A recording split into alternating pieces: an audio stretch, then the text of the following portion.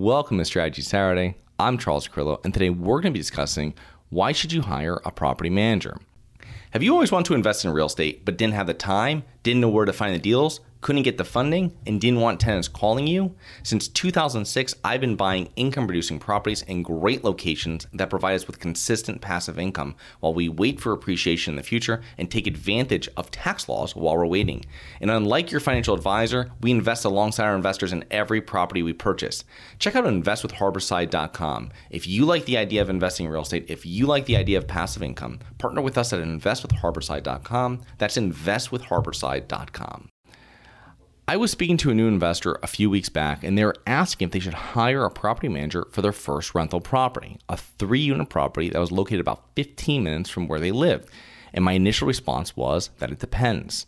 It depends on a number of factors, on the number of units you own, on your schedule, on your income from your main job, on your goals, on contractors and handymen you know, and the amount of time you want to spend on those properties. The main benefit of hiring a manager is saving time. When I started investing, I managed the properties all myself. I was in my early 20s, and I lived within a couple blocks of other properties, so it was pretty simple to manage. As I got older, though, I hired a third-party property manager, and it allowed me to spend more time on higher-level activities like finding properties, buying properties, and speaking with investors.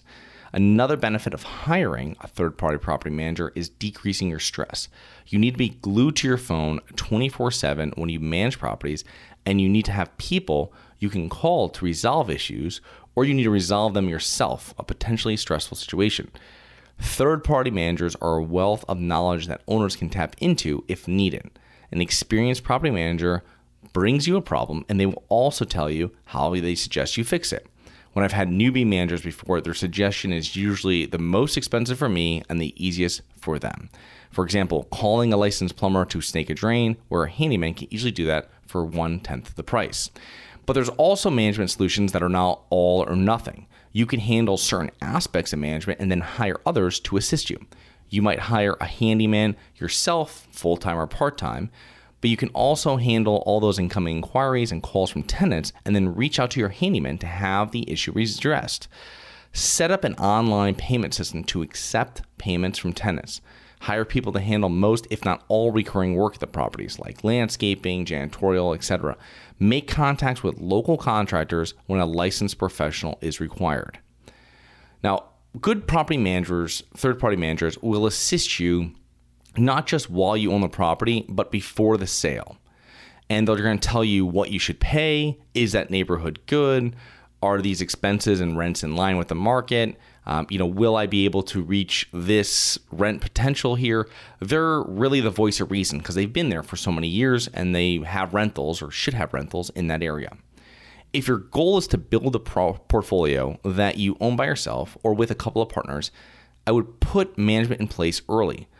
Maybe 1 to 2 years after your first purchase or from the beginning, and focus on scaling. Once you hit 50, 60 plus units, you can afford to hire a full-time handyman, which will make it much easier to handle issues when they arise. You put together an online payment tenant portal with your own handyman, and you will start to decrease the time per unit you are spending.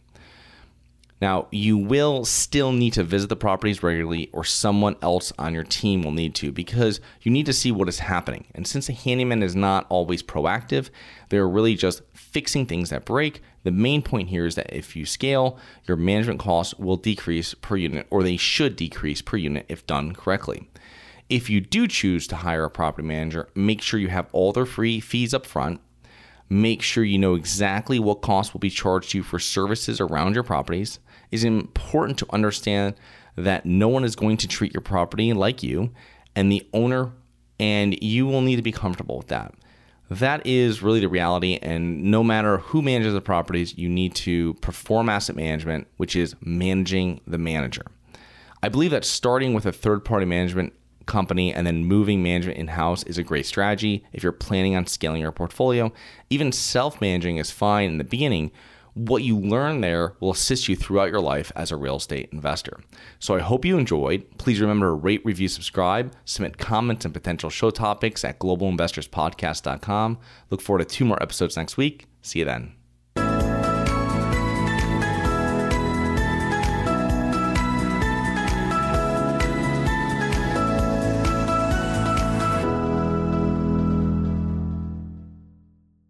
Nothing in this episode should be considered specific, personal, or professional advice. Any investment opportunities mentioned on this podcast are limited to accredited investors. Any investments will only be made with proper disclosure, subscription documentation, and are subject to all applicable laws. Please consult an appropriate tax, legal, real estate, financial, or business professional for individualized advice. Opinions of guests are their own. Information is not guaranteed. All investment strategies have the potential for profit or loss. The host is operating on behalf of Syndication Superstars, LLC exclusively.